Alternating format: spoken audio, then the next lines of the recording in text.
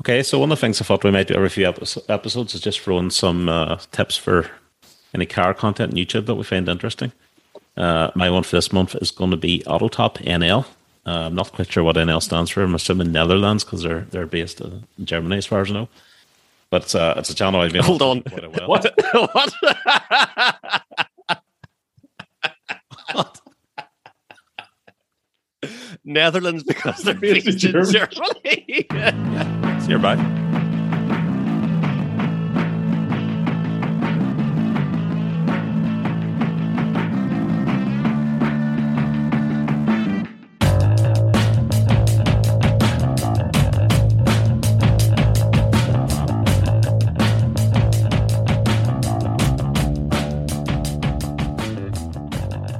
Welcome to Soul to Scene episode 7. I'm Andy Cooper from RMS Motoring, and I'm joined by Gary Gaz Riley. Hello. And Craig Rocco Allen. Hello. Look, it's just us this week. It feels like ages since it's just been us to have a chat, and there's a lot going on. But if you haven't heard it already, our last podcast was with GQ and Top Gear rider Jason Barlow. It's an epic 2.5 hour listen, but make sure you get into that if you haven't already. The reaction to that show has been pretty incredible, and Jason was a true gent.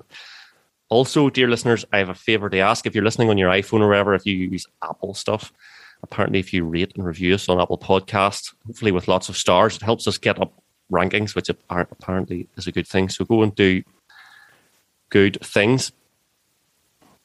But here's a few things that have just been happening. Anyway, well, first up, there's a lot of shows and things going on, which is pretty awesome.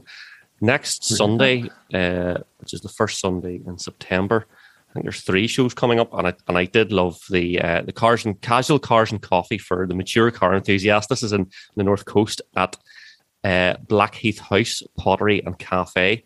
Starts at 9:30 on Sunday. A nice early start. Old beards. But for old beards, yeah. Old beards, definitely. I love the description. Old beards at that one. Love the description for this show. Yeah. Which is no boy racers of any age. So it's not ageist, it's just boy racerist. And no Lord Leon types, which I know, I can see us smiling there. It had the forum up in arms, but very amusing. Also on Sunday, there is a new show on in Shaftesbury Park in Carrickfergus. That's just stunts running that. And then the JPCC and I are running back to school in Donegal. So it's all going on Sunday. If I had the wind behind me, I would like to be at all 3, but I might be at 1 or 2 anyway. Donegal, I might go to that one actually. It's only up the road, like. Yeah, I'm sure I'll maybe see you there. I actually plan to bring iPhone and gimbal and mic and stuff like that and do a bit of filming, possibly. Maybe. I'm intrigued by the mature car show. What's the threshold? I think it's we're all past the threshold. Whatever the threshold is, we passed it years ago. You're pushing the upper threshold, I think. It's more a threshold as in what can you drive and get in? Well, not a Lord Leon, apparent, according to the instructions. I drive a diesel Touareg, so I don't know whether I'd get in. Possibly, yeah. And Titanic Dubs is coming up in a few weeks as well. I've booked a track day, so I've booked Mondello with trackdays.ie in a couple of weeks on a Friday. Looking forward to a day out of work out on the track. First world problems, boys. Haven't decided what I'm going to bring. Haven't decided. So I think that's poor territory.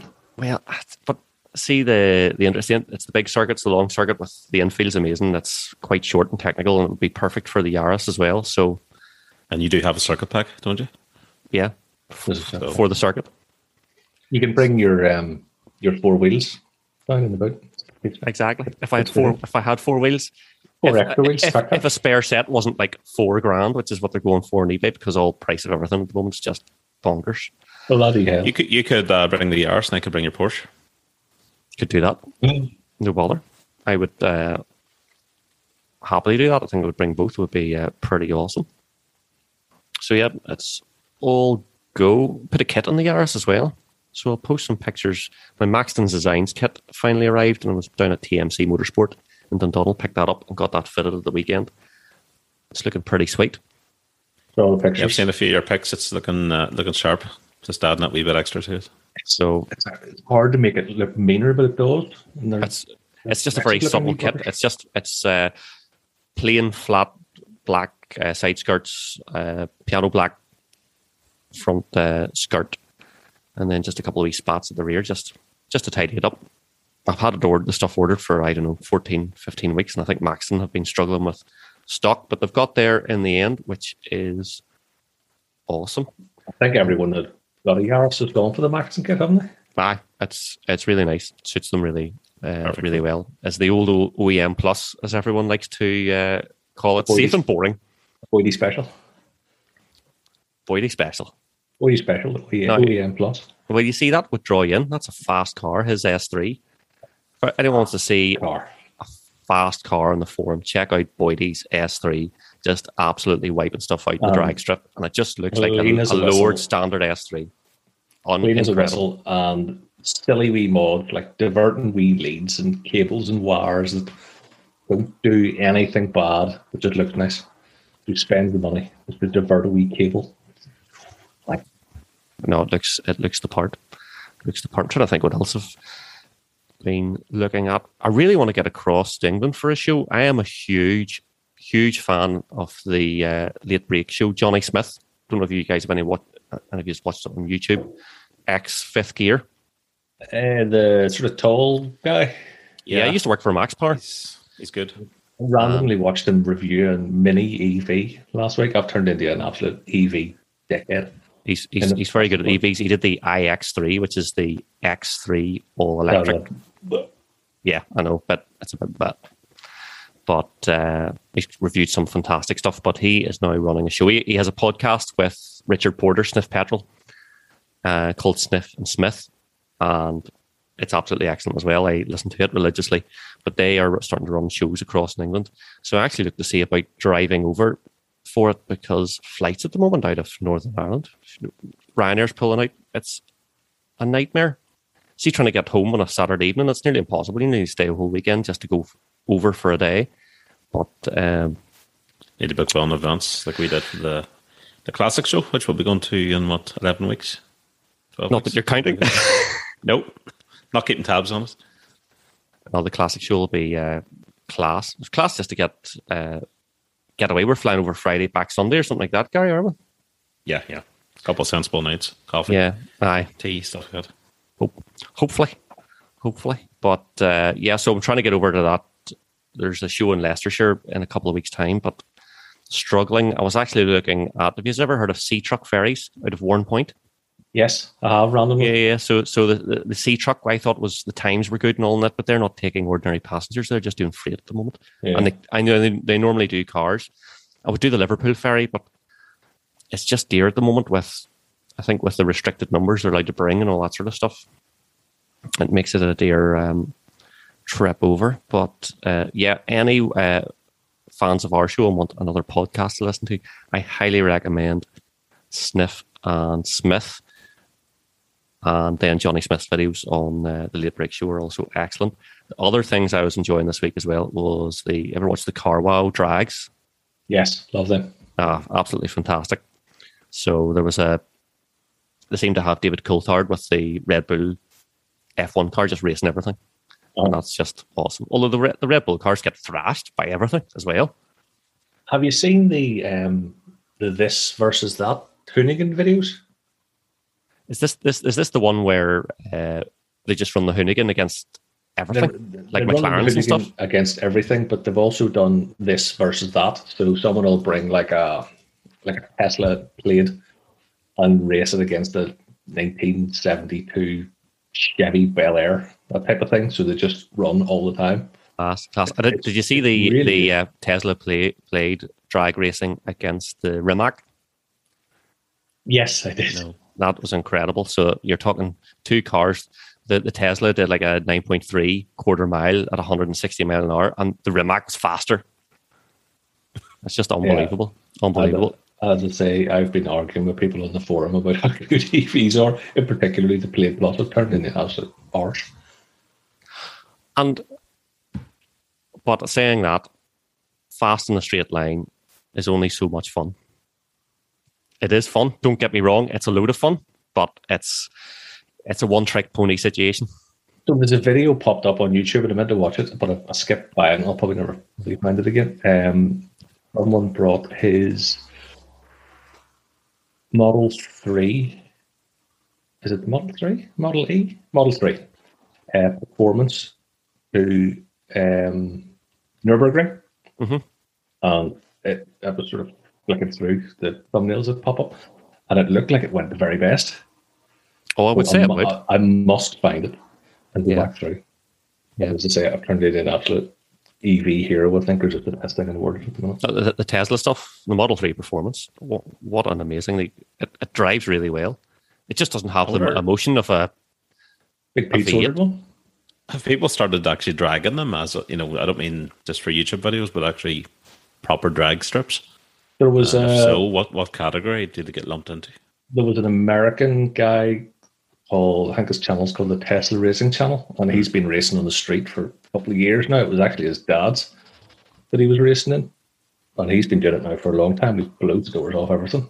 I think it's more like a cash days type of thing. You just show up and run with the brum. I think, is there not a problem with running those types of cars on the drag strips in the States because by law, in the rules that they have for the drag racing sport, if you do under a 9-second or a 10-second quarter, you're supposed to have parachutes fitted, something like that. And so there's some sort of prop because these things are so... Well, this guy, I don't know whether... Well, no, he has raced on a track. Yeah, I've watched him race on track, but it's right in the middle of it. So... Imagine tying a bed sheet to the back of your Tesla just to get out in the track. Yeah. Well, I'm more to get out on the drag strip than on track. The battery life wouldn't be there. I'll be interested to see how many laps the Tesla lasted for. Was it maybe you got 2 or 3 laps out of it, and then probably you had to wait 4 hours before you could go back out again? Yeah, good chance. Yeah, which sometimes at the Nürburgring, haven't been there a few times, is the case anyway because someone bins it and then they have to be swept off the track one follicle at a time. I look forward to Big Pete's performance, Model 3 performance arriving. Well, taken out of it. I also recently reviewed the Hyundai i30N Performance DCT, which I did a wee video for actually.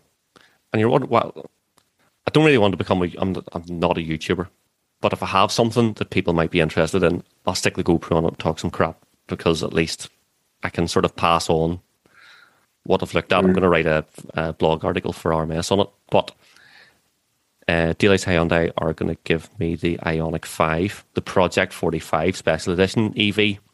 So sure, I'll maybe take a scoot down your direction, Craig, and get you out in it to really get you sign on the dotted line. I was all for a mini EV this month. It's so close. So close, because what I'd spend on the car is basically what I spend on diesel in the month. The range on it's absolutely garbage.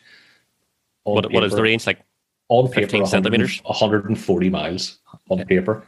Realistically, 105, 110. What WLTP or whatever the hell they call it, which is you just need to take 25% off it to get and that's in it on a sunny day with the wind behind you. Yeah. So when the Northern Ireland cold winters kick in, you lose another 30%. So you'd nearly be charging it. Drive to work, charge it. Drive home, charge it.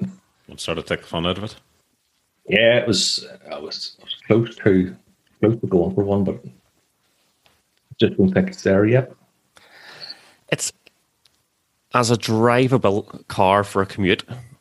I think they're brilliant because of the instant torque, and they always come with great toys and all that sort of stuff. The Mini's just a Cooper S, basically. It's exactly the same body as a Cooper S. They don't change anything, so they build them on the same assembly line to speed it up. So it's not a ground-up EV. It's built for piston car and... Yep. Which I don't know. Does that mean it's compromised? I mean, it's not that good? Well, the thing is, the range is shite, but the price is really good. What about 30 grand or something like that? 24. For an electric one? Yeah, start That's at 24. really good. Because I think a Leaf's 30k, isn't it? Yeah, so you've got your options are to spec it are spec 1, spec 2, spec 3, and that sorts out all your toys and stuff. Nav comes as standard because it all comes in standard then. EV because you need the fucking thing to find a charger. So heated seats and heated windscreen, all that crap goes up. And then you pick your wheels and you pick your colour, and that's it. That's what you can spec. You pick 1, 2, 3 wheels and colour. Job done. You done. That's you done. Unreal. It's pretty bit the range. It's just pretty bit the range. Yeah. The range this isn't there. If it was maybe 180 miles, 200, something like that, then you consider it. But because my missus was dead into it as well, I kind of talked her into, right, sell my car, we'll get a Mini, and then we'll get something to stick in the garage. Something a bit cooler, a little bit more interesting. But then the more I thought about it, No, I'd rather have something boring like a Mini. I don't know whether I could drive an electric Mini all the time and the charging, and I'm fucking really bad for forgetting to put diesel in the Touareg. So I'd get into it one morning and it would have no fucking charge, and I'd be late for work by 4 hours because I'd have to sit there and wait for it to go up. Look, I think EVs are a wee bit like running a 2.5 straight diesel on used vegetable oil from your local chippy. You need to be organised and you need to know what you're doing. Otherwise, you're just going to smell like a chippy fan. Yeah, that's true. I mean, my boss is a 530e, and he drives down from Four Winds. I think he lives up there somewhere. He drives down, charges it, and drives home, and presumably charges it because it's only got like a 20-mile range. So he's pretty much on electric the entire time. This is the problem with them. It's incredibly hard to run out of diesel or petrol nowadays. I know it's not impossible and it can happen, but by and large, like you'll find a petrol station somewhere nearby, unless you're in the back end of nowhere. But what do you do for an EV once you're stuck? Yeah, I actually saw a girl had driving a Golf E, and she was round the sort of Baylands area of Bangor, which is a fairly affluent area, and she just conked out in the middle of the road. The lead flap at the front was open and up, so she'd obviously fucked it and had to get enough charge. So the car knew it needed to cock the leg, and she didn't. She was going to have to go and rap on top of his door with an extension lead and say, "Hello, can I borrow like 4 hours worth of electricity, please?" Just scoot off around to Sainsbury's to get a charge in. So it's see when they die, do they totally die? I guess there's no radio or nothing. There's no reserve battery for the eternal electrics or anything. I think they just punk out. Just dead. So now I think some of them slow down. You know, they will slow you down to a crawl. Because again, I think there was a good test someone did. It maybe was CarWow or someone like that did a test, and they ran a whole pile of cars right to the end of their range to see what would happen. Because yes, they all have a separate battery to run the electrics, as in they have a 12-volt conventional battery to run the ignition and all that sort of stuff. But then, so you'll still have your probably blower on a screen and stuff to tell you that you have no power. But I think it just slows down and slows down. But you would know. I would say that person who conked the car in the middle bank, she would have known. Like I would say everything would have been screaming at her. Yeah. So there's a very good chance she just push her luck. And as I say, when it goes down to zero, you probably get another 5%, maybe 3%. To go, like, you're at zero. Now, go to a fucking charger right now. Devil's advocate here. Hands up. Who has ever ran out of petrol? I know I have. I have, yeah, I have. Yeah. So like that's going to happen. At least, but it's the jerry can situation. You just can't do the jerry can. You need a really long extension lead. Yeah. But when your TV remote gets really low in power and you give it like a slap with your hand and it works for an hour. Take the batteries out and rub them. Like, can you kick the car or something like that? I have a wee battery shaver like that. You give it a good thump and away you go again. But take the batteries out and turn them around and put them back in again. Exactly. So so if the Ioniq 5 coming, so really looking forward to it. And it's the cool one with the 80s, the back end and all the rest, and it has the 240 volt plug-in, so we can like plug something. Oh, the Ioniq 5. Yes, the awesome. Oh, I thought you said like a Kona 5 or something. No, the Ioniq 5, like the. Oh no, yeah, I really want one of them. I think they're amazing. And this is the Project 45 special edition one, so it looks It looks class. I'm kind of concerned that I would be like, it's like a sign on the dotted line type job. Like, I think it's going to be brilliant. Bring it down and definitely show me that. Yeah, because it's going to be so funky.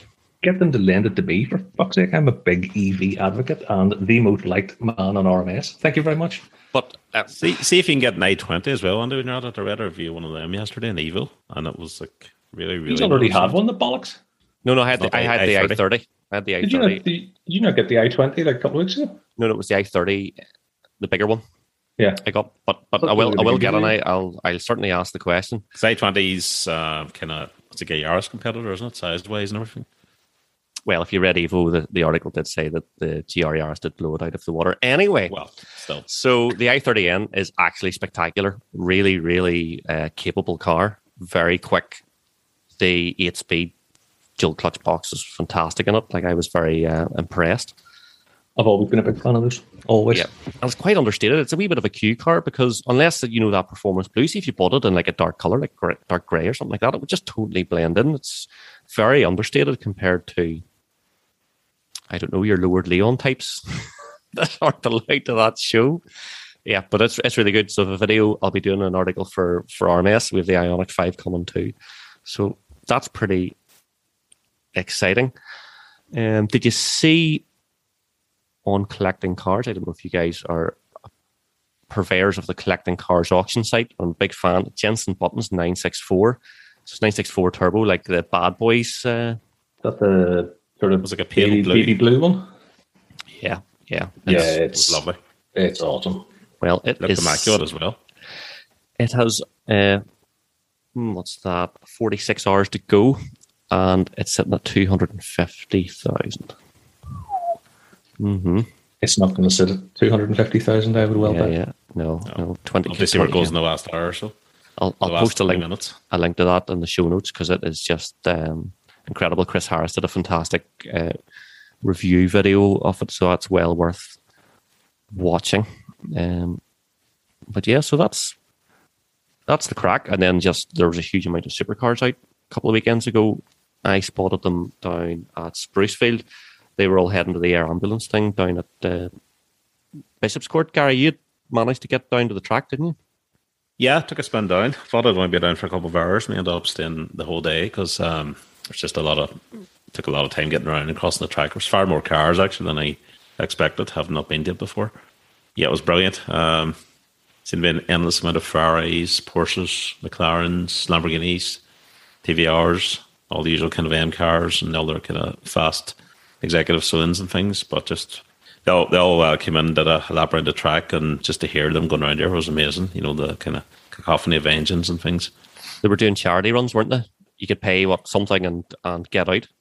Yeah, they actually ran out of slots. I think it was so popular. There were people queuing up for it. I'd hope to get out a run on something, but I was heading up towards the paddock and I heard the announcement coming over saying that no one else come up here because we've just run out of spaces. There's a queue right around the corner for it already. And there's only so many cars and so many laps that they can do.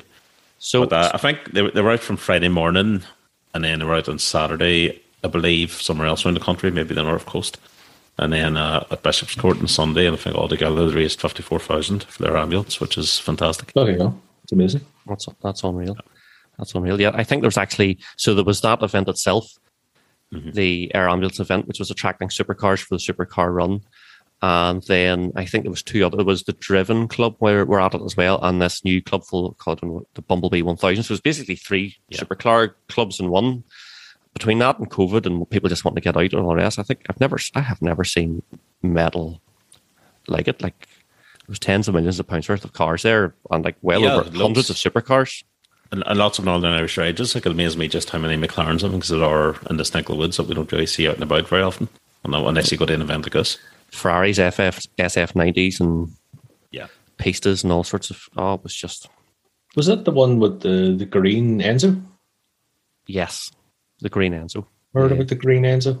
Yes, there's a bit of chat in the forum. There's some photos. Graham Curry was down the track. I couldn't make it, which people have. I have endlessly been ribbed because I was at a christening, and so I saw the supercars at Sprucefield, and then had to go to the christening.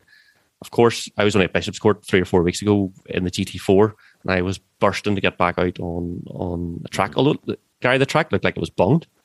Looked busy. It was busy, yeah. You didn't really get a proper track run, I'd say. It was more just kind of a straight line run for the passengers. I don't think any guys were really giving it well through the corners. Yeah, but still cool to do. And then this weekend coming up too, there's a lot of stuff on. So it's pretty awesome. I have an announcement. Oh. I drove an M3. Unbelievable. You actually drove it? I knew you'd sat in one. I thought you were in as a passenger. I actually drove an M3. Amazing. It's taken us 7 episodes to get here. Like, it's just been M3-itis the whole time. It's taken nearly 40 years for me to get there. I've driven my first M3. And what an M3 to drive as your first one. You were driving Ross's E46. E46, Dakar yellow, right-hand drive manual. One of 20, I believe, available. And it's a lovely one. It was parked up at the Bishop's Court Supercar thing beside Ross's stand and had a good look around it. Really it is so cool. And it really wasn't what I expected at all. You could wring the neck off it. It's so planted. Yeah. Which I really didn't expect. I expected it to be a wee bit twitchy, and I understand it can be with the flicking of some buttons. But it was so much nicer than I expected. I kind of get it from that. They're brilliant. They are brilliant. Like I had one for about 3 years. Gary, you had at least one. I've had, the E46? E46. Yeah, I've had one of those. Yeah. No, it was really very good, and a huge thank to. It's a Zingy engine. Thanks to Rob at Anakin for bringing it down while he was delivering my order, and then just handing me the keys and going, right, you want to do this? Like, oh, shit. Yes. Let's. I didn't get a good run on it because I was at work at the time, so I couldn't take the piss too much. Pretty good, but I have now driven my first M3, so now I've driven an E46. I've got to try them all. Well, absolutely. Each generation has a story to tell. Each generation is brilliant, I think, in its own way. I've never driven an E30 M3. I've driven plenty of E33 25Is, but E36 I've driven the non-Evo. I've driven the Evo, owned an E46, driven an E92, driven an F80. I actually haven't driven the new car yet. The F80 is just so quick. Well, absolutely. If there's any E30, E36, E92, F80, and 80, G80, JKC, country cars. Yeah. The call out. I'm curious, do you think, yeah, or to see what you think of them all if you actually drove them back to back? Because I mean, Andy says that the E36 had essentially the same engine as the E46 that you drove, so they're quite similar. But the E92, which came after it, had a V8, and then the F80 obviously is back to a 6-cylinder but turbocharged, so the power delivery is quite different in the last 3 models that come out. Realistically, I'm never going to get to drive an E30 M3 because who in the right mind is going to let any fucking random bob drive an E30 M3 for a start? But I wouldn't mind a run in one. So if there's any E30 owners who can point me in the right direction of a friendly owner that might take me out, that's good. Sweeping statement time. E30 M3, 4-cylinder, kind of highly strung, but not a lot of horsepower. I think will feel nice as a package, but probably not outright fast, is my gut. And want to hear some feedback from people saying I'm full of it, because then that might be an excuse for me to get to drive one as well. Well, let me tell you what's just happened. My phone has just buzzed. And Hayden Houston, Sheeple from RMS, has offered up his F80 this weekend. Oh, well, there you go. For the whole weekend? Well, for Saturday. Just pick it off. Just drop off the tow rag and pick that up and away you go. I think he's going to actually drop the car off and then I'm going to run him home. That is fantastic. His car's beautiful, and that purpley blue, stunning. Yep. So it's E46 F80 tick. Yeah, that's a very generous offer. It's unbelievable. Yeah. Well, look, I think we've talked M3s to death. They're nearly getting as bad as GR Yaris's, to be honest. So please someone tell us about new cars, because I don't want to hear any more M3 or GRERs chat. I'm just going to say one more thing on the new M3, and it's going to seem like I'm being an absolute ball-licking bastard now that I've driven a few. That grey G80, kind of like it. I told you on episode 1 of the show, you guys would all warm to the grills. I don't think I've warmed them, and I see it. I don't hate it as much as I really should. Yeah, I wouldn't say warmed it. I would say it's not as ugly as it first appeared, but that's only because we're getting used to it. Like a freezer in a power cut, these are slowly leaking across the floor. I filled it well. All the analogies tonight. Still 75 grand. And I don't think I'd spend 75 grand to look at it. Nobody does. People put 10 grand down to pay £500 a month or £700 a month or whatever mortgage to take out. That's just the way it's done. And interestingly, probably the best way to buy a car at the moment, because the price of stuff at the moment is bonkers.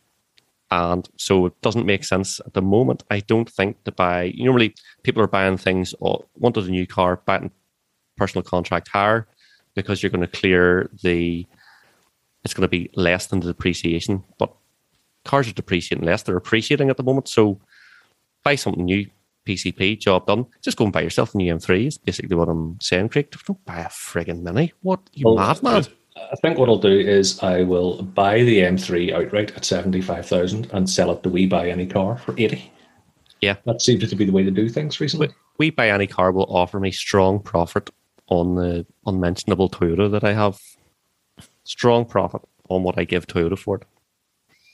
So, what about the Porsche? Have you even put the numbers in just to see? It probably set off a fucking alarm at Porsche headquarters. Someone's trying to sell a GT. Get him. just Tom Cruise swinging down on the rope into your house, trying to stop you from selling it. Jason Statham turns up in a first generation Cayenne. What was that film with all the Cayennes in it? Kim Basinger was in it. Was it Cellular or something like that? And it was like it was just when the Cayenne had been launched, and the Statham and all his cronies were being shipped about in this Coug spec Cayenne. Coug spec, yep. So anyway, new vehicles, Gary, go for it. Tell us what's coming. What's coming? New Honda Integra. Beautiful car.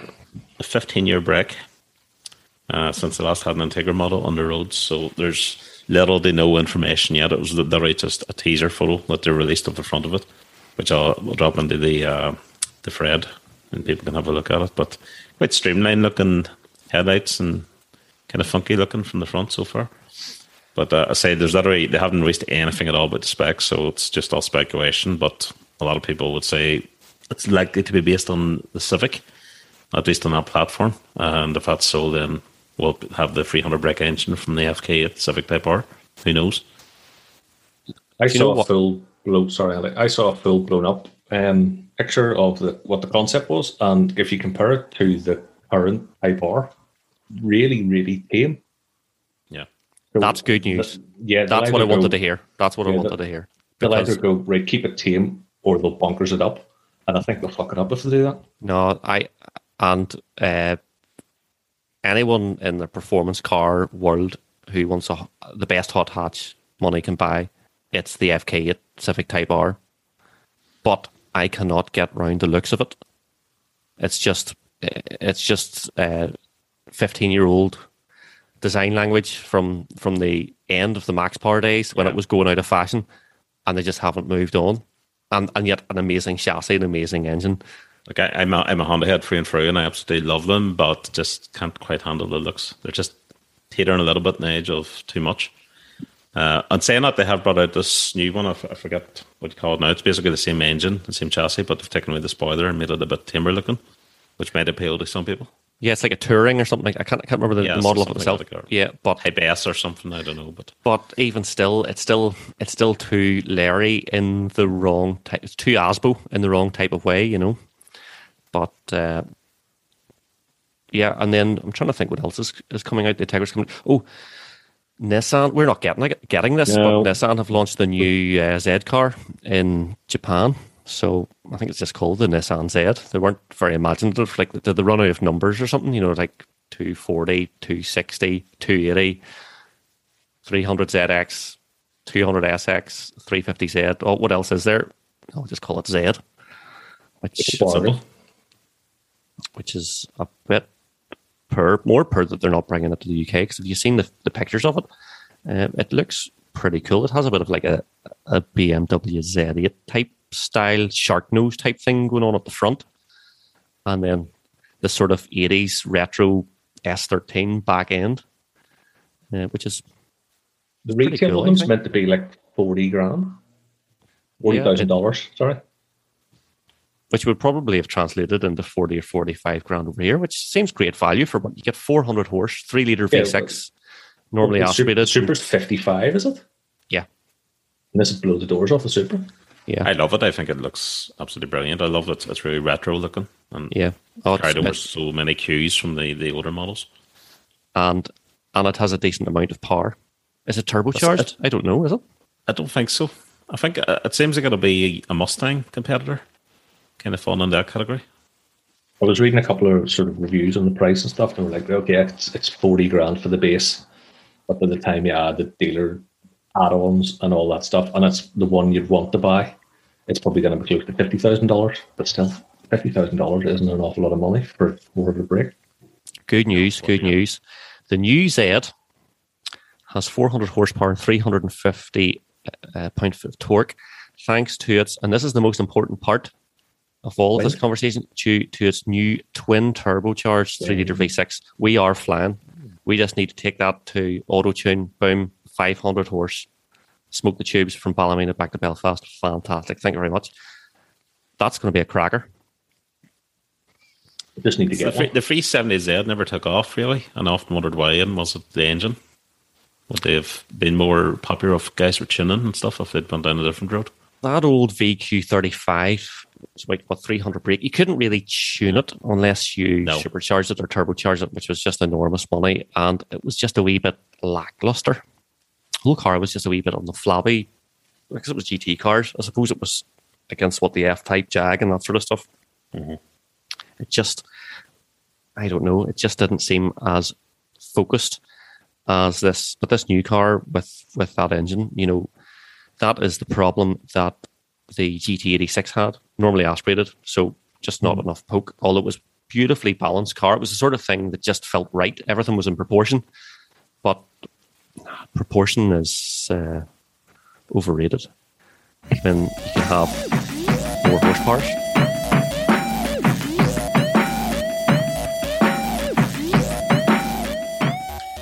Okay, so one of the things I thought we might do every few episodes is just throw in some tips for any car content on YouTube that we find interesting.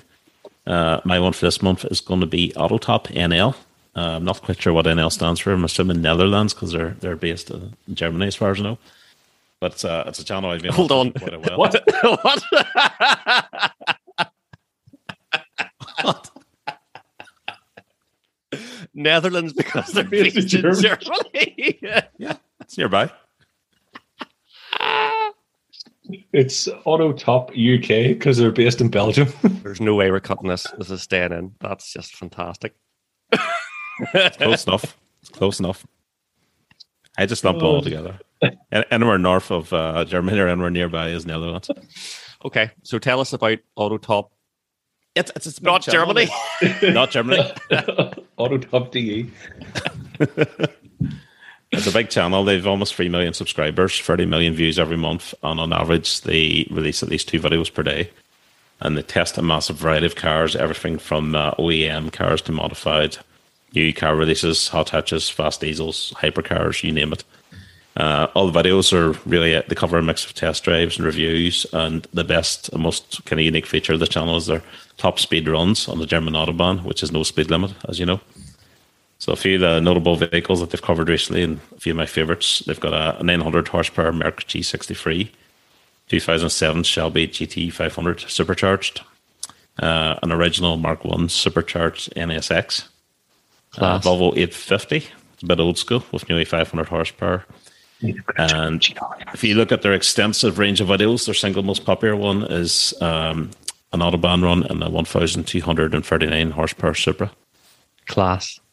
So I highly recommend that. I've spent many hours just watching the I'm gonna channels. have to They're poke very, through very that. good quality videos. Yeah, and I understand the German connection now because obviously they're just slipping across the border because you can't do more than like 50 miles an hour in the Netherlands without getting a They flipping. put you in jail. Yep. Yes. I'm vindicated. 291 horsepower Yaris GR. How much? 291. 291? That's pretty pathetic. They've got quite a few Yaris's. They also just- won the first of the just new G race Series tipped. M3s. The first tuned one, I think. It was only a couple of, maybe a day after the car was released. They had a tuned one on here out in Autobahn. I want to They see like a have- 500 horse one. That would be the They have driven all sorts. good job. Like random stuff. Peugeot 206 RC, 177 horsepower, acceleration, top speed. We just do everything. I think we'll pick a few of these to choice ones. The 1300 brake Supra sounds incredible. It's insane watching it, the noise especially. I'd love to know the source of the cars because, as you say, they do have a really random stuff. They'll have a brand new BMW for review, and then the next day it'll be a 106 with a V8 engine in it. An Alfa Romeo 166 in between a Ferrari 812 Superfast and a 330e 360 horsepower one. It's nothing that's too dear or nothing that's too cheap. It's as long as it's interesting and tuned. Class. Some good stuff there. I'll be poking through. I'll have a look at Yeah. We'll post some of those videos in the show notes for sure. Okay, so I think you guys have done a bit more work than I have because I haven't really looked at this, but you guys have looked at some of the questions that you have encountered on the forum. You're going to You be put on basically the spot started here. you started a thread there asking for questions, and I knew this would be a bad idea, but you've entertained it, and here we go. You're going to have to go in dry here because we want answers from you. So while me and Gary are talking, you may be thinking, Oh, I'm going to get long pauses. yeah, we can't have long pauses. So let's just crack on. let's crack on. We're going to start at the top and work ourselves down. Here we go. You're only allowed to eradicate one. Right, question one. Let's start this professionally here. Question one. I can't even remember who it was from because I didn't write this down and I'm not going back now. So bullshit. We're only allowed You to know who you are. eradicate one. You know who you are.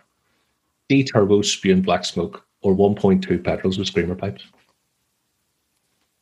There's a place in this world for 1.2 petrols with screamer pipes. There is.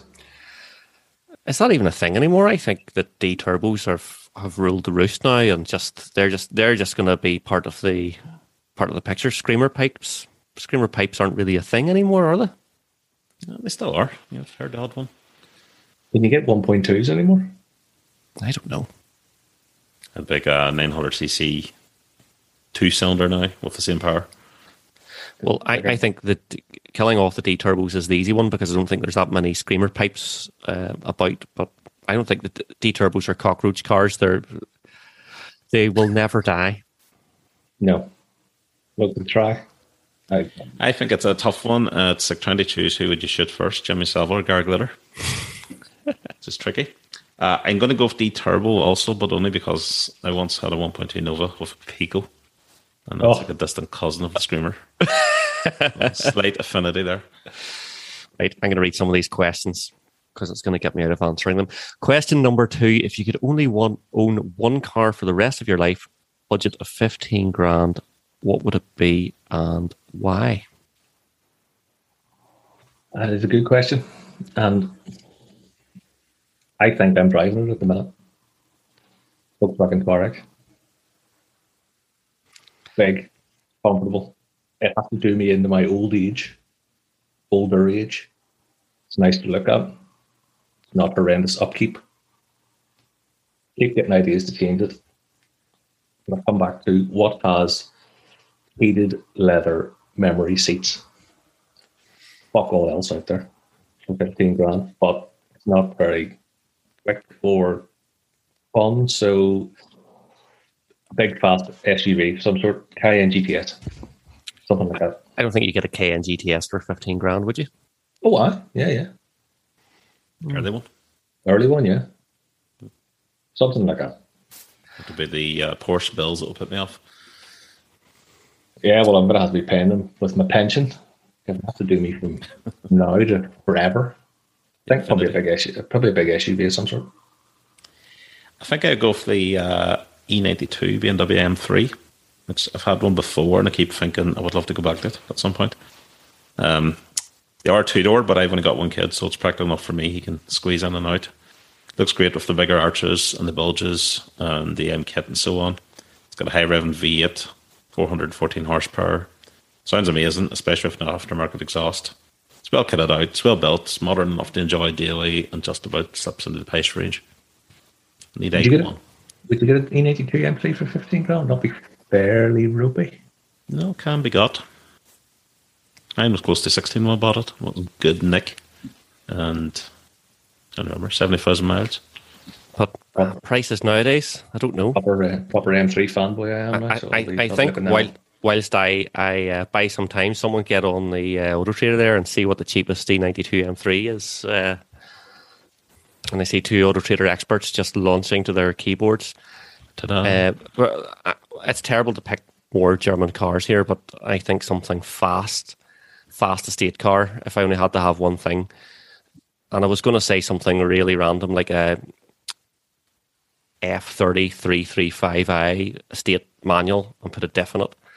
Or maybe, I don't think I could buy an E60 or a C63 AMG estate, like a 2007 to 2013 shape one for that sort of money. Maybe, Craig? Sorry, what was that? Sorry, I'm looking at the M3s. Well, what's the cheapest M3? 14 grand. Well, there you go. Grand, yeah. It's convertible though. It's a convertible. It's black. It's only got 69,000 miles and it's 14 grand. You would look well in a convertible, Gary. I would. Aside from that, it's E46. Hair flapping in the wind. As far as the eye can see. For a good. So, if you're going to have to go up near 20. There's a black coupe at 15,995. Did they actually specify it has to be 15 grand dead or in the 15 grand range? I think it's 15 grand. You might get it for 15. Picky now.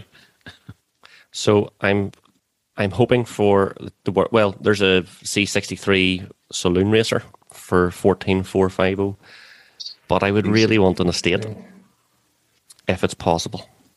But I think that might be too much to ask. 16.8. But it's a private sale. There's bound to be £1,800 worth of negotiation in there. Is there be a wiggle room? Wiggle room. So no, I'm convinced that could be found. C63 AMG estate car. Throw the dog in the back and leave black lines behind me. Fantastic. It's the best car that guy's ever owned. Okay. Next question is motorsport or motor show? Motor show. I fucking hate motorsport. I'm on a motoring podcast and I can't stand it. It's just driving. I hate it. It is. It's the wrong show. Lewis Hamilton's a very good driver. Just driving. I drive every day. So you don't sit in performance cars. You hate driving. You hate motorsport. I know. What the hell are you doing here? This is the wrong show. I don't honestly know. I cannot stand motorsport anytime. I don't like rallying. I don't like superbikes. I don't like F1. I don't like anything. Well, I obviously like things, but I don't like motorsport. I can't. You actually do like things, do you? The odd time, yeah. But motorsport isn't one of them. It's just moaning fuckers all the time. I have to beg to differ. I have family members who rally. I've done a bit of it myself. Shows are a great way to saunter around, look at stuff, but there's nothing beats being in the thick of the action. I'm sure Andy would agree, having drifted. Look, the best part of a show for me generally is the live action part. It's what I would be drawn to see the most. That's what I love about the likes of one of the best shows I've ever been at is something like the Goodwood Festival of Speed, where you have an amazing motor show and then you have an amazing live action part of it when they're doing the hill climb. You know, so that was one thing actually that Dubshed were planning to bring to their show. So they held the Monster Energy Gymkhana 3 or 4 weeks ago. It was a brilliant event. It was closed door, very unfortunately, because of COVID. But they had this live action event on in front of you, and it was supposed to be part of the Dubshet event as well, and that's definitely the most exciting part of it, I think. But that's the beauty about those types of shows, where they have a bit, you can go and see something. There's something for everyone's taste. Well, maybe not your taste, Craig, because you don't have any taste, clearly, since you think a toe rag is the best thing since slice. Listen, when you're 78 years old and you're still driving your C63 with your double hip replacement, you'll be going, fuck, I wish I bought a big SUV. Look, you'll be not, I'll not be caring because you'll not be able to hear you under the sound of my awesomeness in the feed. I'd be dead, I would well imagine. Ever driven your hero is the next question. And is this a person or a car? Sounds all sorts of wrong. Ever ridden your hero? No. This is going to surprise you, but no, I haven't. That's shocking. I haven't. My dream car, R8. Touareg. R8 V8. Early one. Why an early one? Why a V8? Why not a V10 plus? Why not? Well, I'm trying to stick to something that I'm realistically going to be able to afford in the next, hopefully, 2-3 years to go out and buy. And a V10's just that extra sort of 10 grand that I can't buy. Those V8s are very affordable now. Yeah, I mean, they're mid-30s. Mid-30s, yeah. It's Pablo was looking at getting one. If you're willing to take on nosing around Auto Trader from a potential headache or maybe a cat car, you're maybe looking late 20s, 30. But I'm sure the bills are terrifying. So I haven't even driven one, and I'm sure when I do, it'll either be, this is the best thing I've ever driven and I absolutely love it, even if it drives like a bag of fucking spanners, or I'll drive it and go, it's disappointing, and I'll walk away. I've driven a V10. That sound is incredible. It is a piece of engineering. The whole vehicle is just so well resolved, but it's nearly such a polished article that it takes away a wee bit of the supercarness, because it is a supercar, really. Mm-hmm. But it has the same interior as the TT I had for 6 months there. It's very, very easy to drive. It's very comfortable. It is lacking a bit of the drama, or I don't know what it is. It sounds mad to say that needs to be something a bit slightly awkward or quirky or something like that you need from a supercar experience, where it just is an Audi A4 on, it feels that homogenized and pasteurized, It's just the approach, wasn't it? It's built to be usable. Yeah. But I think that's where I'd be. I like that, I think. Yeah, but it's still cool, like. Still not cool. The terrifying, like what was the Lotus you had? Exige. That Arge run with the massive sills on it. I couldn't even fucking get into the damn thing. That's the type of thing. Like every day you go, right, I'm going to take the R8 run. You know what? Fuck it, I'm not. Yeah. Because I can't get into the bastard. And if I'm going to pull up outside somewhere and go, right, watch me get into my supercar. Oh shit, here we go. I have to dislocate both my knees. Yeah. Look, I totally agree with that. See the GT4 versus the Exige. I drive the GT4 more in normal situations. I'll take it to the petrol station. I'll take it to work or whatever else a lot more than I would have done the Exige, because you're right, it was just a wee bit compromised. It was mental. It was awesome, mental, but compromised. It was awesome, but it was just when you open the door, you're like, how did I even get into this? You need to take the roof off, then can I get in? Gary? I don't know. My hero car keeps changing as time moves on and I get older. I don't think it's something you pick one at 18 that stays with you for the rest of your life. I think when I was 17 or 18, it was probably an E36 M3. I sat behind a brand new one and I always swore I would have one at some point, and then I did. And then recent years, I had a real obsession with the R35 GTR, which I was fortunate enough to drive a fair few times and absolutely met all my expectations. Just think it's amazing and still do. Currently, it's actually the new, well, not the new, the most recent Honda NSX, the Mark II. which I think they're highly underrated. Never seen one on the road. Would love to get a drive one. But don't know if that'll ever happen. I think they've actually just announced that they're going to cease production on them shortly.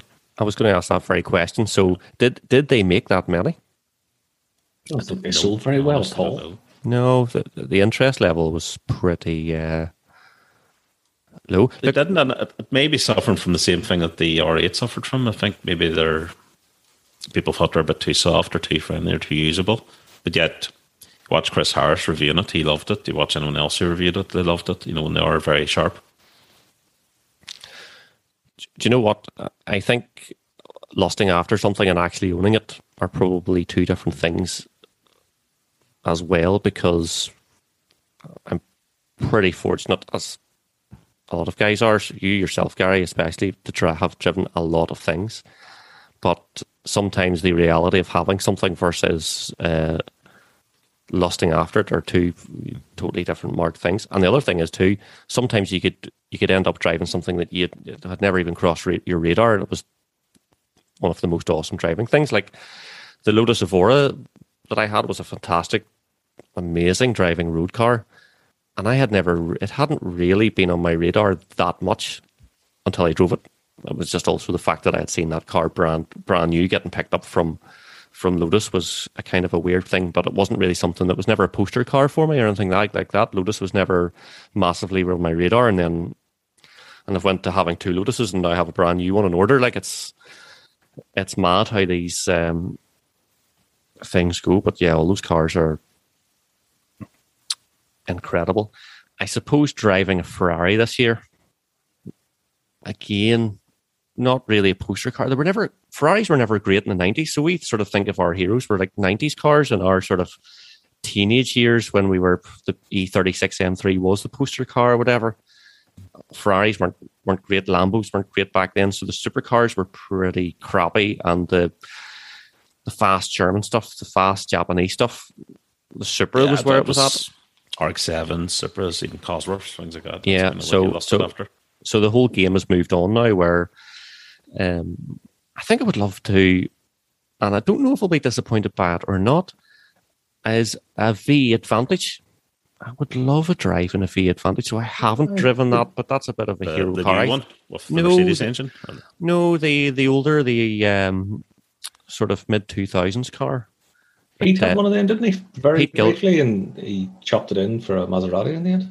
Not long after he got it. So, and I remember Woodcutter was looking at getting one at one stage as well, but that sort of interests me, sort of aluminium body, transaxle gearbox, kind of lightweight, kind of GT, beautiful design, all that sort of stuff. V8, built in the UK, and I don't know if that maybe appeals to some people. Maybe appeals to me more now because I like the Lotus stuff, but I've been behind one at full chat on a road down in Dublin, and it sounded incredible. But the only bad thing I've ever heard about them really is the gearbox, which is an acquired taste, I think.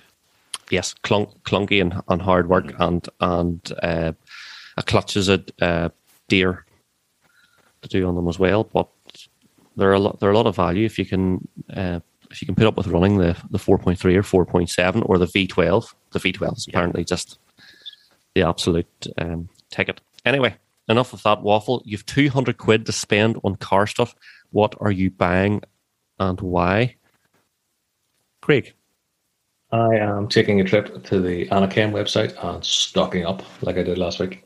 What two things are you buying? I'm buying as much cleanse as I can carry because it is the best wheel cleaner I've ever seen. And I was always, remember CarTech wheel cleaner? It was like, I don't know, it was like pure acid. You could kill a man with a CarTech spray. I was always a big believer in this stuff, and this cleanse is better. I used to use CarTech on fucking everything. Clean it, barbecue, CarTech, root, CarTech, everything. Cleanse is better. Well, get yourself some cleanse.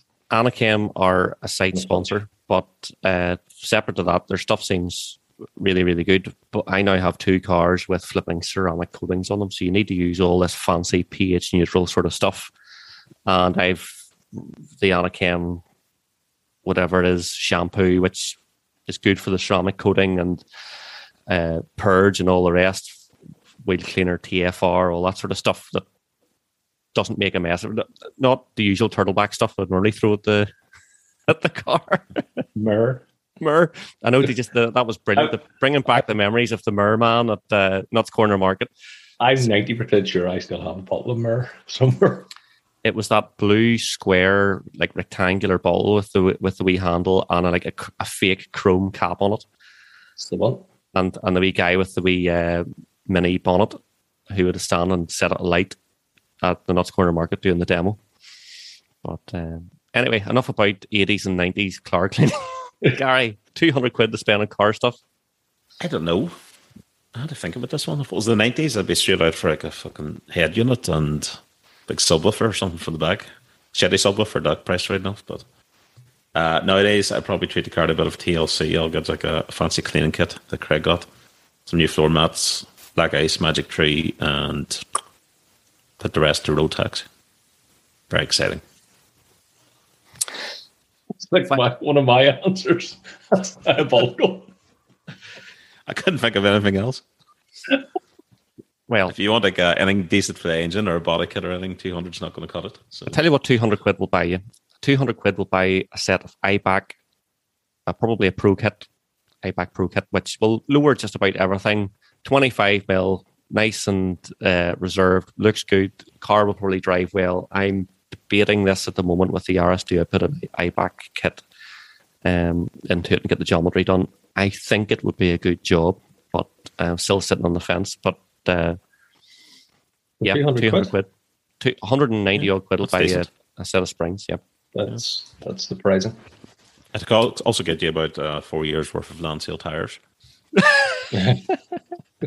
A lifetime supply. You put some Landseals on your electric Mini, Craig, you're set for life. Tell you what. Flying, literally.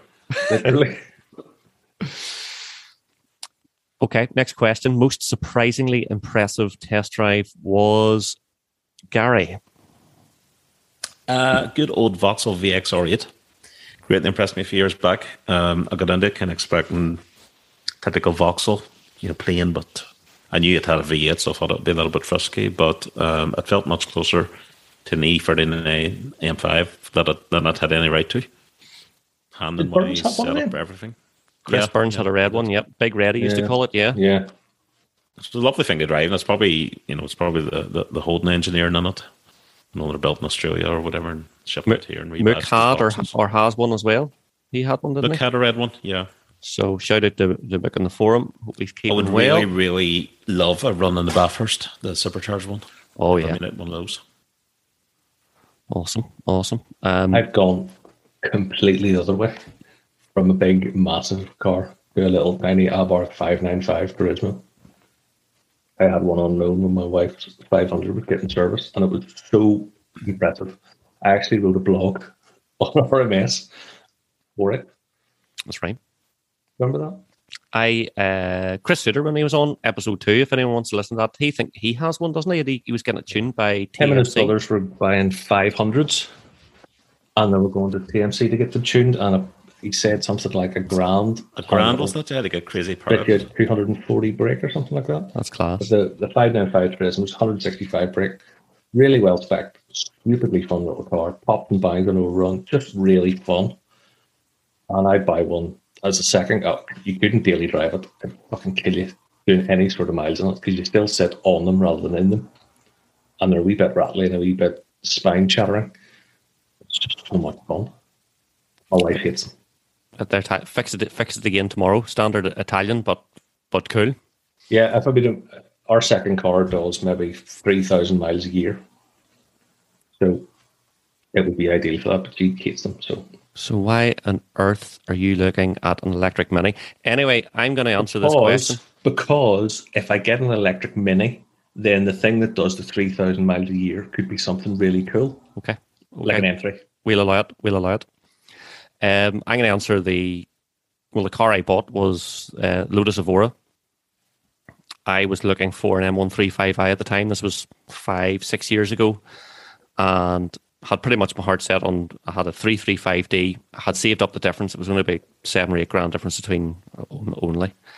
plenty of difference between the 335D and the M135i, but it was a totally new generation of car because my 335D was an E92, and then randomly went and test drove the Lotus and was blown away. Something that looked like nothing else, drove like nothing else. And totally, it wasn't that outright fast. It actually probably was just about the same sort of pace as the M135i. It was also 10 grand more. It was the first time I had to take out a loan, but it was like, take someone else's money so I can buy this car.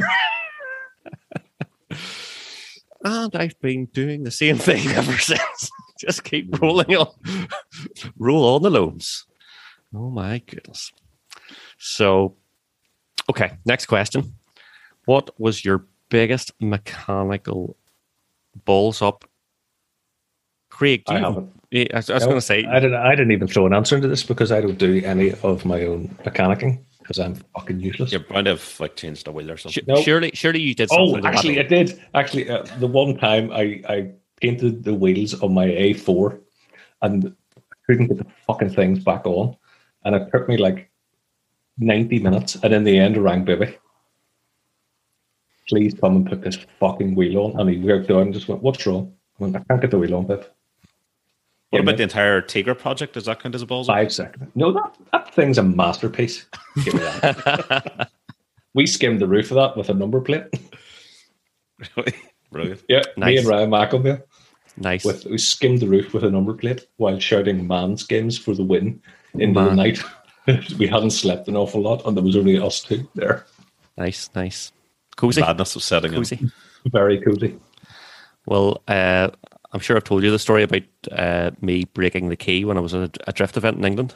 So that's probably one of my silliest things, was trying to use a car key to fix the bonnet latches, break the car key, and then lock myself out of the tow car that I couldn't then drive anywhere. And I was in Newcastle upon Tyne or Middlesbrough or somewhere. Nice. But I've done many other silly things, but that one was quite spectacular. Gary? I've done my own fair share of servicing and basic engine work over the years, but the biggest balls up was changing the turbo intake manifold on my old 200SX. Because one of the bolts was in a very awkward spot, and I don't, to this day, know what I did, but I either sheared it or bent it or something, and it wouldn't budge. And when the shit hits the fan, normally I'll spend a few hours working at it and try and get my head around it, but I just couldn't get in for this, so just threw my hands up, took it to the mechanic, and it cost me another 3 or 4 days and a lot of time. A lot of pain, a lot of money, but got it sorted in the end. See, I don't have the patience. If it didn't come out, I would break something else to get the fucking thing out. And that's why I just... That was the danger. So if there's something wrong with this, I'm going to take it to an adult who knows what they're doing. Do you know what? There's no replacement for like spending a bit of time with someone who is really, really good at their craft. I remember I was doing the drifting and all the rest, and spending some time with Willie Kennedy, who built the engines, and just, how methodical he was, and all the tips and skills, and how to use the tools properly, and I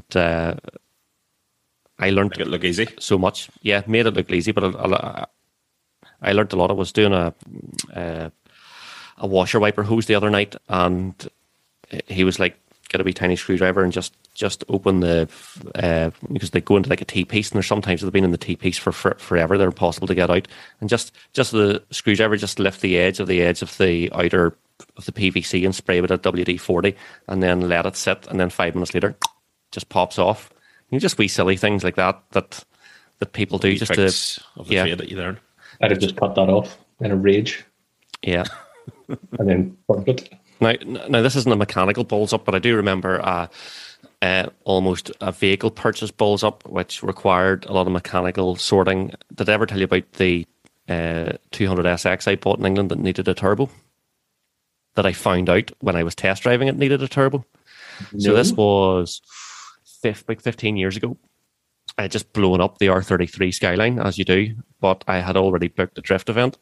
So the simple answer was just to fly over to England and buy an S14 and drive it to Rockingham and compete in a completely standard car, because there was no regulations. It was like the Autosport magazine drift thing or something like that there. So I flew over, I think it was Preston or somewhere like that, He was got the train, landed in Preston, and took the car for a test drive. And I was like, this is the slowest S14 in the country. And they're only 200 brake standard. This was like a 95, so a non-facelift, horrible blobby lights car in the ubiquitous green. And I was like, I said to the guys, like, this needs a turbo. This is done. And I got a couple of £100 off it. And I was like, what do I do? The event's tomorrow and I'm going to compete in this. And it has no turbo. And like literally it could barely do 50 miles an hour. So I was in Preston, north of England. And I rang Julian Smith, who at the time it was called Watford Motorsport, but he runs Garage D. So massive drift car mechanicking service just at Watford, just in the M25. And I was like, look, I'm in Preston now. It's 2 o'clock, 1 o'clock in the afternoon. Any chance you could have a look at this? And he says, oh yeah, mate, come on down. He's like from New Zealand. And so I went down the road. I think I arrived there about 9 o'clock in the evening. And they had like a big queue of drift cars because they were all getting ready for the event the next day. So he says, oh, don't worry about it. We'll get it looked at. So 2 o'clock in the morning, we pulled it in onto the ramp and pulled the turbo off it. And the wastegate, I don't know what had happened to it, but it wasn't closing properly. So we fixed the wastegate, screwed it all back together, took it out for a test drive at like 5 in the morning round the industrial estates round Watford, hanging like a picture. And it was going great. So then I just drove straight to Rockingham, and I came 28th out of 56. That's and then that night we drove to Holyhead. It was a cracker weekend. We drove to Holyhead that night and went to Mondello the next morning and competed in it there too. I almost took out the pictures from it somewhere. Brought it home and sold it. The end. rebuilt my Skyline and then blew it up again. But anyway, big shout out to Julian. Good, yeah. Big shout out to Julian Smith for that. Okay, next question is AE86 or similarly priced modern era M3. Gary. 86 once upon a time, but not anymore. My ripe old age has to be an M3 modern one. Yeah. Not so much about the comfort, but I want decent power, I want toys, I want something comfort, reliability, and Bluetooth music streaming. Yeah. Predictable as shit. Twin cam Corolla every time, boys. Every time. Long after you got bored with your M3. I think buyer's remorse. M3s can go around too, remember? Well, that is very true. It's very true. When you go and get into it one crisp Saturday morning and say, right, I'm going to take this out of blast, and then the fucking thing doesn't start. I think, bumper falls off. Should have bought that M3. It's Toyota. Perfectly reliable. Oh, shit. Okay, next question. Show and tell your favourite car gadget. Well, we can hardly show it because it's a podcast and someone's going to be sitting in their car tempted to go and look at the show notes. But others guess what it is. Posted a picture in here. Someone has posted a picture. Andy will know what it is. Craig might not. He's not mechanically named. So I'm going to describe this. It looks like a Game Boy, but it's red. It has a black face and then a wee LED windowy thing. I'm going to have a wild guess at some sort of OBD scannery thing. It looks like a controller of one of them foldable beds that you have the terrible ads on TV for late at night. I scrubbed out all the buttons and the writing on the screen because I thought you might say it's an MP3 player or something like that. Some kind of old car MP3 player. Yeah, if it correct, it is. It's an OBD scanner. That's what you need when you need to have your EGR valve replaced, but you don't want to do it. So you just have that constantly plugged into the OBD port, and then every 10 minutes, reset, you get the power back out of limp mode, and away we go. It's not have any car gadgets at all. Not any car gadgets. Nothing. So we failed miserably on that, and I wasn't prepared for that. So I am sure I could hope out some interesting car gadgets that most people will guess because we all actually know what they are. Next question: 1 bucket or 2? 1 big sponge. I would One say catch giant yourself sponge. on. We're not washing cars in the mucky streets of Calcutta. One Yeah. bucket will do. I'm one bucket now. I don't use a sponge. I do use a mitt, I use a bit as well. No. but 2 buckets. Life is too short. Next question: Scania bucket, Scanning a bucket. a Scania jacket, and Tang Swedish boots. rally driver. Yeah. Scania jacket and Tang boots were fellas wearing their Mrs. Jeggings with no socks and bell end Siaga trainers. Balenciaga. Bell end Siaga. You have to dress as one. Which is it? Mine's the Mrs. Jaggins with no sock and Balenciaga trainers. So, unsurprisingly, I can't dress like a fucking lorry driver. I wear Craig's Mrs. Jeggings too. I'm going to take the Scania gear and also say we have some sick deviants on the forum. The thought of me getting into my missus's jeans. My missus is like 5'1". She's like this big. She's so small. I can't even get my fucking arms into her jeans. So kind of put them on my legs, it would be quite the sight. You'd see Balenciaga. Oh, we're going to be here all night. There's more questions. What's the worst injury you've got working at a car? I actually have one of these because I stupidly did something to the Focus. Remember my Focus I had a million years ago? Yes, the arrows were pointing to T-Met where it should have just been taken to immediately. Pointing to Jesus. Call himself on an arrow. The front grille hit something or reversed into something or drove into something. Fucking something drove into me. The grill at the front of the bumper came off. So I took myself down to Colin Allen and bought some bonder and I'll on this on it Friday night in my old house. So I stuck it all on and I was lying down on the driveway holding the grill tight so it would set. Yeah. I was there for a good 20-25 minutes, just lying in my driveway in the middle of like a cul-de-sac. People just thought I was fucking lunatic. It was all finished now. Here we go. And I went to get up and where I'd put the bonder, I'd like set it behind my head and it had leaked out. So I bonded the back of my head to my driveway. After a bit of sort of struggling, I got up. I had a full head of gravel just Nice. bonded to the back of my hair. It took fucking hours to get out as well. Just stand in the shower with boiling water on my head. Absolutely hilarious. Rape this bone You just couldn't stand anywhere in case you just stuck to something. Yeah, it was.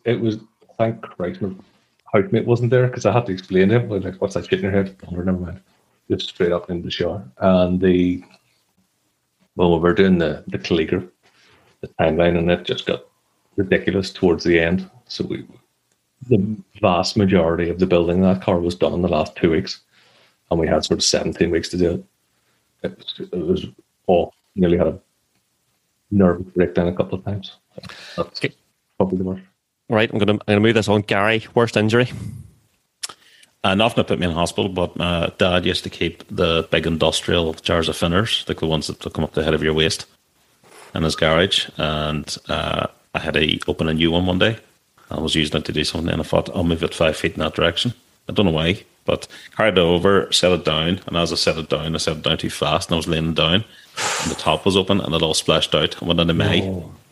And that was just horrendous. It was so sore. I had eye drops for weeks. That's pretty grim.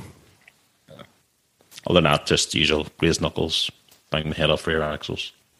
Yeah, just like generally melting 100. Myself on all sorts of things. I try and wear gloves now as much as possible. Just doing anything because for me, you just completely wreck yourself. Nothing's coming to mind, but I'm sure I've done many silly things. I remember one time, Matt, my brother, was giving me a hand to change the clutch on the drift car, and we hadn't drained the gearbox of oil, and so we pulled the prop shaft out, and he got the entire contents of an S14 gearbox all over him. So yeah, Did you injure yourself laughing? the smell.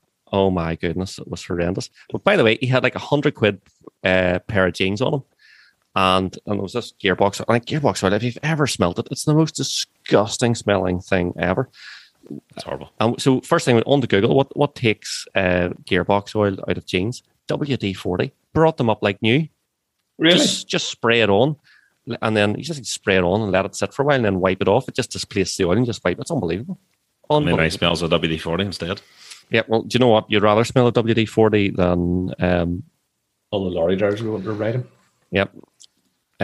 Worst motoring experience you've ever had? I had a bad smash years ago. A guy pulled out in front of me, and I had a tree. It's every mile an hour in my Honda Civic. At 70 mile an hour? Wow. Yeah. Holy hell. I only know it was 70 because I was doing slightly more than that, and I had the tree a second later, so I couldn't possibly have slowed down anymore. Man. But maybe I was going too fast, and he was in the wrong place. Craig? Say the V. Buying and owning a Mercedes E230 Elegance. Oh. What in the name of Jesus was I thinking? It was fucking terrible. It was phone cab, and shitter and slower. Thought it was driving up to the Dublin a lot, and it was just brutal, terrible. Do you get flashbacks? Yes, every time I see one, and I left it unlocked nearly all of the time, and nobody stole it, which is a shame. Terrible. Unreal.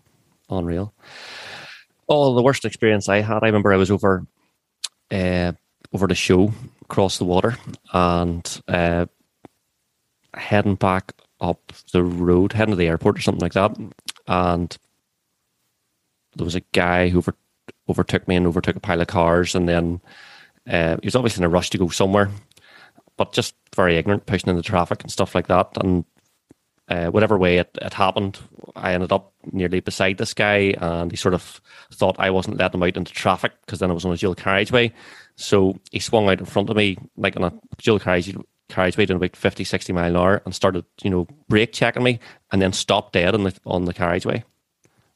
And was for, I don't know, I didn't know who this guy was or what his problem was, but just obviously one of these people, just are mental. You see in the dash cam videos or something like that. Stop the car in the dual carriageway.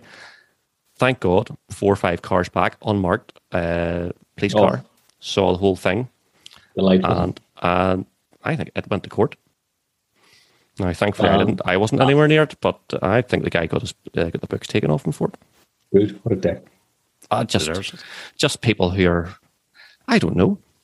If you're that angry with life, you shouldn't be behind the wheel.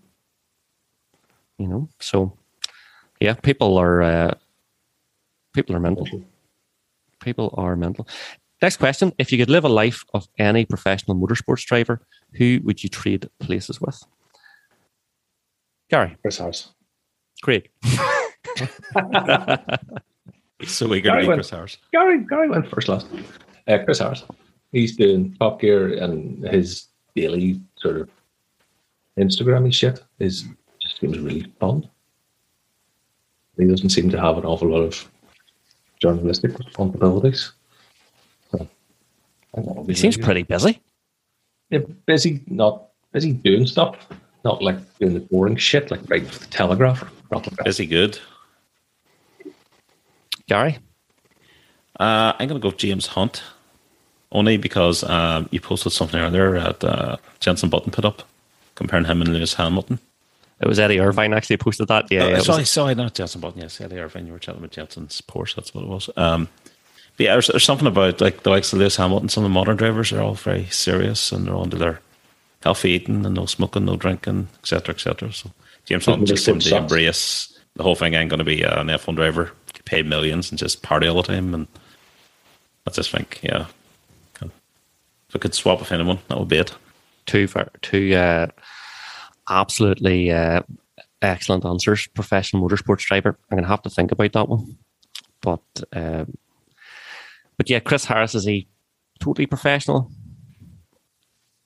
Semi-professional? Do you know what? Formula One, the world, it is the pinnacle of the sport, of motorsport. It would just be interesting to see just what's involved in everything, learning how to drive those cars and dealing with G-forces and all the rest. So, if I could live the life of, do you know what? No matter what you think of him, Lewis has had a good life. Do you know what I mean? He sounds like he died. He's incredibly successful. You just can't take that away from them, no matter what you think of his clothes choices or whatever else. It's unreal. Okay, next, he's very talented. Absolutely. Next question: what would you buy as a daily driver? This is a funny one. GR Yaris or a 997 Carrera 2S? Any other suggestions that's not a Mark V GTI? Which is the standard RMS answer, Mark V GTI. There's no point in answering this question because I've been there and done that. But Craig, what's your answer? And you can't say Touareg. It's GR. Or one of those Hyundai N earlier. Maybe a Kia. Yeah, great car. As is the 997, as is the Yaris, as is a Mark V GTI. To be honest, I've driven a Mark V GTI. It's not nice. Yeah. Yeah, I'd go for the Yaris purely because I think the 997, you'd always be worried about something bad happening to it.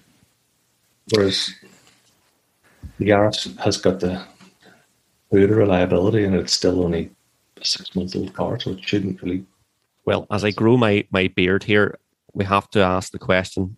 Whoever asked the question in the forum, 997, are we talking about an early 997, which has IMS bearing issues, or are we talking about DFI second generation 997, which is much more reliable? If you're talking GR Yaris money, so what's a £35,000 997? That's a Gen 2. And just on that point, the Gen 2 cars were 30, and now they're 35. I don't know who bought Gixxer Mark's beautiful looking Gen 2 PDK, Peter K 997, but it was a bargain at 30 grand or 28.5 or something like that there. Guards red. Absolutely class, because you don't see those cars under 35 grand at the moment. Yeah. For something that's 12, 13 years old. But the 997 is a straight out of the door classic. It really is. Gary, what do you think yourself? It's got to be a fucking Yaris again. Who knows? I think that the 911 would be amazing to own, because putting aside reliability or IMS issues or anything else, there's no such thing as a bad 911 really to drive. But I think for the type of roads I drive, it's just a personal decision. Back roads and stuff, the Yaris would be more fun. I could probably push it a bit more, so that would be my choice. I suppose to say I'm in a lucky situation is just thanks to the banks is an understatement. But they're two very different vehicles. I know the GT4 and the Yaris are just chalk and cheese. And I say to people, there's some people that have seen the Yaris and look at it and go, "What's that? Is that a Yaris?" Like, it doesn't look like a Yaris to people, and people ask questions about it, which is awesome. Whereas people just look at the GT4 and go, "Oh, it's a red Porsche. Look at the state of view type thing." It's like, well, see on a wet day on a B road, the Porsche wouldn't see what way the Yaris went. Mm-hmm. Because it's just so capable in that particular type of environment. It's some crack. Next question. What is your best or most interesting bit of car trivia, Gary? Did you know, the dramatic pause now, the world record for removing or replacing a car engine is 42 seconds, done on a Ford Escort back in 1985. So are we talking like a Mark III Escort? And this on TV on like Blue Peter or some shit by the Army? It was shown, yeah, it was shown somewhere. And I think was it a Mark II or Mark III? I can't quite remember. Well, 85 I think is Mark III Escort, and are we talking like the 1300 Popular, like the pushrod engine? Yeah. Did they do like an XR3? No, it was a plain old Escort. And not an RS 1600i, no. I'm nearly sure it was the Remy who did this on Blue Peter. No, was it 1985? Fuck, I probably watched it. So remember, that's removing and replacing. So that's 21 seconds each way. That's unbelievable. And I'm sorry for the alert there, but I had to take my bin out this evening. That was what my phone was buzzing for. The life and times of a Porsche owner. Not just... Indeed. And someone takes it out for you. Yes, you just click the fingers. A man comes. I have a blue rope hanging out the back of the GT4 and just attach it onto it. You wonder if a modern engine, if all the sensors and shit, we could even do it in 4 minutes. Never mind. That's unbelievable. Craig, best or most interesting car trivia? John DeLorean from DMC Cars. He used to have a country. No, he didn't. He used to have a company called LMC, which stood for Logan Machine Company, and they made snowcats. Things you see on ski resorts for going up and down the mountains. And we'll post a picture in the show notes. Have a look at the headlights. And then he just used to sell snow. Yeah, the story about LMC is fantastic. Well, we'll probably cover that on another show because I read the whole story about it and then it just got too long. And I was like, this is going to be like a 4-hour episode. It's a really good story. DeLorean's unbelievable. Unbelievable. Very appropriate at a machine which just cleared up white powder all day long. Yeah, no. So if you have a look at the show notes, you can see the headlights on one of the snowcats, and they are very familiar. Yeah. What happens when they hit the idiot? I have no 1.21 gigawatts. I have no anecdotes related to that question, so I'm going to move on. If you had 5 hours drive to do and the radio was broken, which car related celebrity would you like to take with you in the car and why? Craig. Clarkson. I love Jeremy Clarkson. People say he's so grumpy and he's rude and he's arrogant and he's this and he's that. Growing up watching him, he is cars to me, Clarkson, and he must have some great stories about grumpy shit he's done, and I think we'd get on. Well, he might just get in the car and be grumpy and not even talk to you. That's the risk. Well, he might get in the car and I'm grumpy and I'll fucking talk to him. I'm going to say Richard Porter, maybe Mr. Sniff Petrol, because I just think the way his mind works is fascinating to read, to listen to. He's just a complete encyclopedia of very, very funny, useful, useless information. His whole view of the car world is just hilarious. Just what he picks up. I think that I would just be laughing the whole time. That's if he would talk to me, because he'd probably think I'm very boring, maybe not talk to me at all. Because that's the other thing. You could be just sitting in the car in silence with someone. Yeah, it would be fairly brutal, actually. Wouldn't it? You go and use that 200 quid that you had and spend it on a radio. Yeah. Stick on a podcast or something. Who was your 5-hour no radio car related celeb, Gary? Well, my number one was obviously Rocco, Bangor's most famous car celeb. Look, it's not all about likes. It is. No. It is literally all about likes. I'd say Ryan Atkinson. Any man who could do Mr. Bean sketches and tell you all about the interesting cars that he's owned and how he's wrecked a McLaren F1. Could pass 5 hours very easily. I've seen him when he was on Top Gear, and it's on YouTube. I'll see if I can find it and post the link. Clarkson asked him just to describe cars using his face. It is hilariously funny. It's absolutely amazingly funny. So I'll post up the link if I can find it. He describes the McLaren F1 and the imperiousness you feel from owning a Range Rover. It is phenomenal fun. He is unbelievable. That was it on Graham Norton or something like that. He did the story about being in the Land Rover parts department. That's what I was going to mention there. Yeah, he goes in and some guy says, "Oh, you look a bit like that guy who plays Mr. Bean." And he starts laughing. He goes, "Well, I am him." And the guy goes, "Yeah, very funny. Of course you're not." And this goes on for like half an hour. That's fantastic. That is a brilliant Rowan, amazing. He used to race Renault 5s in the late 80s, early 90s, something like that. Okay. So next question. Favorite current RMS Motoring members car and the worst? Gary. Worst, I'm going to say Cougs Metro. It's awful. I'm sure Craig would agree with me. It's so bad. It's like a hearing aid. It's just terrible. Like I didn't want to resort to $9 billion or be accused of singling someone out, but it's just awful. So no, I think we need to single them out. It's an absolute heap. You couldn't get excited about that in any way, shape, or form. And for someone who owns some cool cars, that as an average brings him down. Yeah, he's let himself down. It's a bit incontinence part of motoring, isn't it? It's just terrible. What? For best cars, I'm going to say, without any note of our slicking here, Andy's red GT4 is awesome. Gixxer's red GT3. It's a bit of a Porsche theme here, but Renault's Honda S2000, Evo 98's red Integra DC5, the low mileage one, and Johnny G's white R35 GTR. But I could easily pick out an R50 cars. I think the quality and the variety and the members forum at the moment is just fantastic. Yeah, and for those of you who are listening to the podcast and don't know what the hell we're talking about, open your web browser, go to search for RMS Motoring, go onto the forum, go into the members car section, and just look at some of the amazing stuff that the Northern Irish and further afield members have. It's just absolutely staggering. Craig?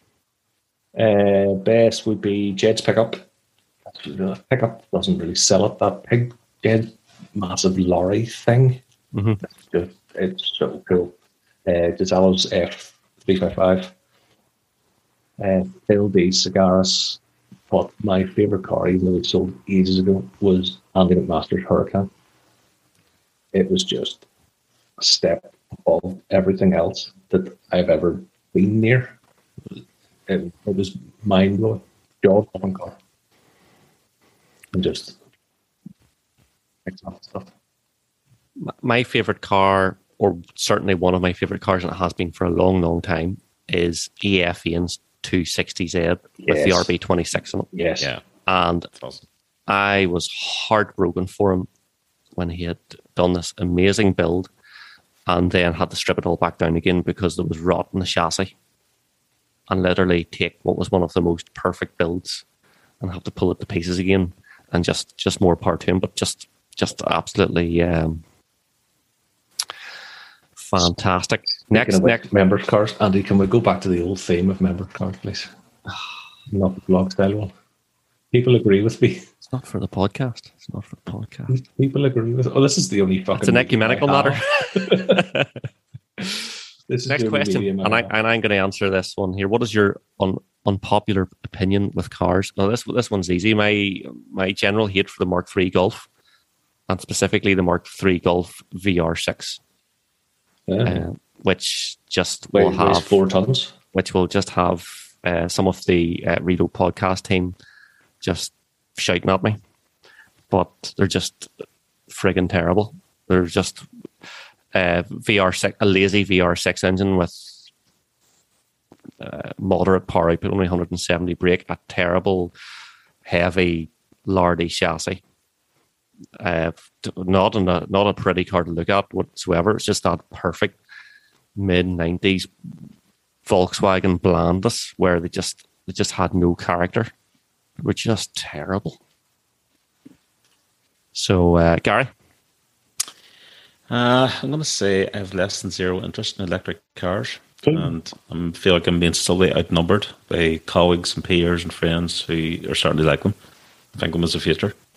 I think they're bland. I think they lack any kind of character, and it takes something like a 2,000 horsepower Rimac to even get a smidge of interest from me. And I suspect, like most EVs, that once you get bored of its straight line acceleration, which is the party piece, there's nothing left to enjoy when you're only driving the car at 5 temps or 6 temps. Fair enough. It is the challenge of electric cars, isn't it? Because they just become a bit bland, and I think they're going to go the way of it's going to be like a mobile phone. You're just going to have a thing 2 years and then get a new thing. Yeah, the new thing and get a new thing, and the things will eventually, as time goes on, get better and better and better. But I think probably the thrill of driving. I mean, how much thrill do you get from driving in your daily commute 5 days a week? Probably not an awful lot. The right road, you can find a lot. I think if you're driving down that same road 10 times a week, eventually the road itself gets fucking boring. And it's just here we go again. Here we go again. Well, I have the luxury of taking numerous different routes to get to where I'm going, so I do mix it up a bit. And like some of the roads near where I live are brilliant. The Hill Road, for example, is very smooth, twisty back road. I love driving on it. I don't do an awful lot of driving outside of my commute, only because I don't really have anything very interesting to do it in. But I don't know. I think EVs for the vast majority of driving is going to be the way forward. And anyway, here, my unpopular opinion: old cars are shit. They are. They break down all the time. They aren't safe or comfortable. And as a car, literally anything newer is better. You can argue feeling and nostalgia all you want. It doesn't start when you get into it. It's a piece of shit. That's the end of discussion. They are. You can't have a lovely old car. If it doesn't start, it's not an old car. It's an ornament. So let's go back to because let's forget about old cars are old cars. Like old cars are classics and sometimes just a piece of engineering. You just want to park it and look at it. Five piano. Piano. Right, back to EVs, right? Because this is an interesting one about EVs getting boring. So interested what you guys think of this. At what stage do you think driverless cars will be really a contender, or is there just far too many variables for them to become viable? This is iRobot stuff. I suspect I will be long dead before this happens because the infrastructure required is just minimal. Even the busiest of routes, it's impossible to even think about the technology required. I think that it's, in terms of technology, the basic stuff for doing like motorway autonomous driving and that sort of stuff is going to be no problem on a clearly marked out road and stuff like that. I know that the Yaris has like lane centering and all that sort of stuff and active cruise, and it works really well on a motorway. And you really can relax a lot more because the systems are that good. But see, on a back road, it doesn't know where the hedge is. It doesn't know where the center of the road is. It just drives you all over it. So there's a lot to be done. But see, at the same time, see if I knew that every single lorry on the road had a proper autonomous safety systems, so that a driver doesn't have a laptop on his dashboard and he's watching Housewives of Kirkcalban, and he's not going to drive into a bus of 50 school kids because the systems are going to sort things out. That's been awake for 4 days. Exactly. In fact, the lack of lorry drivers is a huge problem at the moment. Yeah. Huge problem. But anyway, so look, this looks like the last question. With the success of recent Cars and Coffees, am I interested in running an RMS one or a Soul to Scene Live? Yes, absolutely. But I'm not someone who generally organises and runs things. But I think we need to make an exception and get this show literally on the road. Plus, it's 20 years of RMS this year. So that's 20. Yep. So COVID is sort of scuppering things because I sort of thought about doing something in and around now, but there's a lot of other good events happening. So there's just absolutely no point in thinking about doing something else. But yeah, I think a Soul to Scene Live would just be up for that, guys, in the back of a horse trailer and a wee crappy speaker in the back of a horse trailer in the back of a Touareg. That's what normally is hung out of the back of those. Yeah, I'm sure we can make it work. Yeah, absolutely. Do some guest interviews. Get Sitter's coffee van lined up. All right. Well, anything else, guys? I think that's all for this week. I think that I am fully exhausted by the questions that I did no research for. And yeah, I could have nattered on for another while. But I'm just coming across like a real grumpy all the time, and I'm not like that in real life. You have to. Understand. I'm not. Yeah, well, so this is your podcast persona, is it? Just grumpy old her in the corner. Some things annoy the shit out of me, and I let it get to me and come across like a real grumpy shit, but I'm not. Quite a happy person. I think that we let the listeners decide. 7 episodes in, I think there's a thread of truth forming, and you don't like it, and you're trying to backpedal. You will see and Soul to Scene Live what an absolute laugh machine I am. Skipping around the flowers. Yeah, I will be hosting and happy smiliness. Well, on that wondrous happy note from the happy man himself, Craig, and his tour egg. Thanks everyone so much for listening. If you have any questions, ask us on the forum at rmsmotoring.com/forum. Email us at pod@rmsmotoring.com. Find us on the socials at rmsmotoring and hashtag sold as seen. And we hope to hear from you soon. Remember to like and subscribe and do all those things that help the podcast grow. And we'll talk to you soon. All the best. Cheers. Cheers. Bye.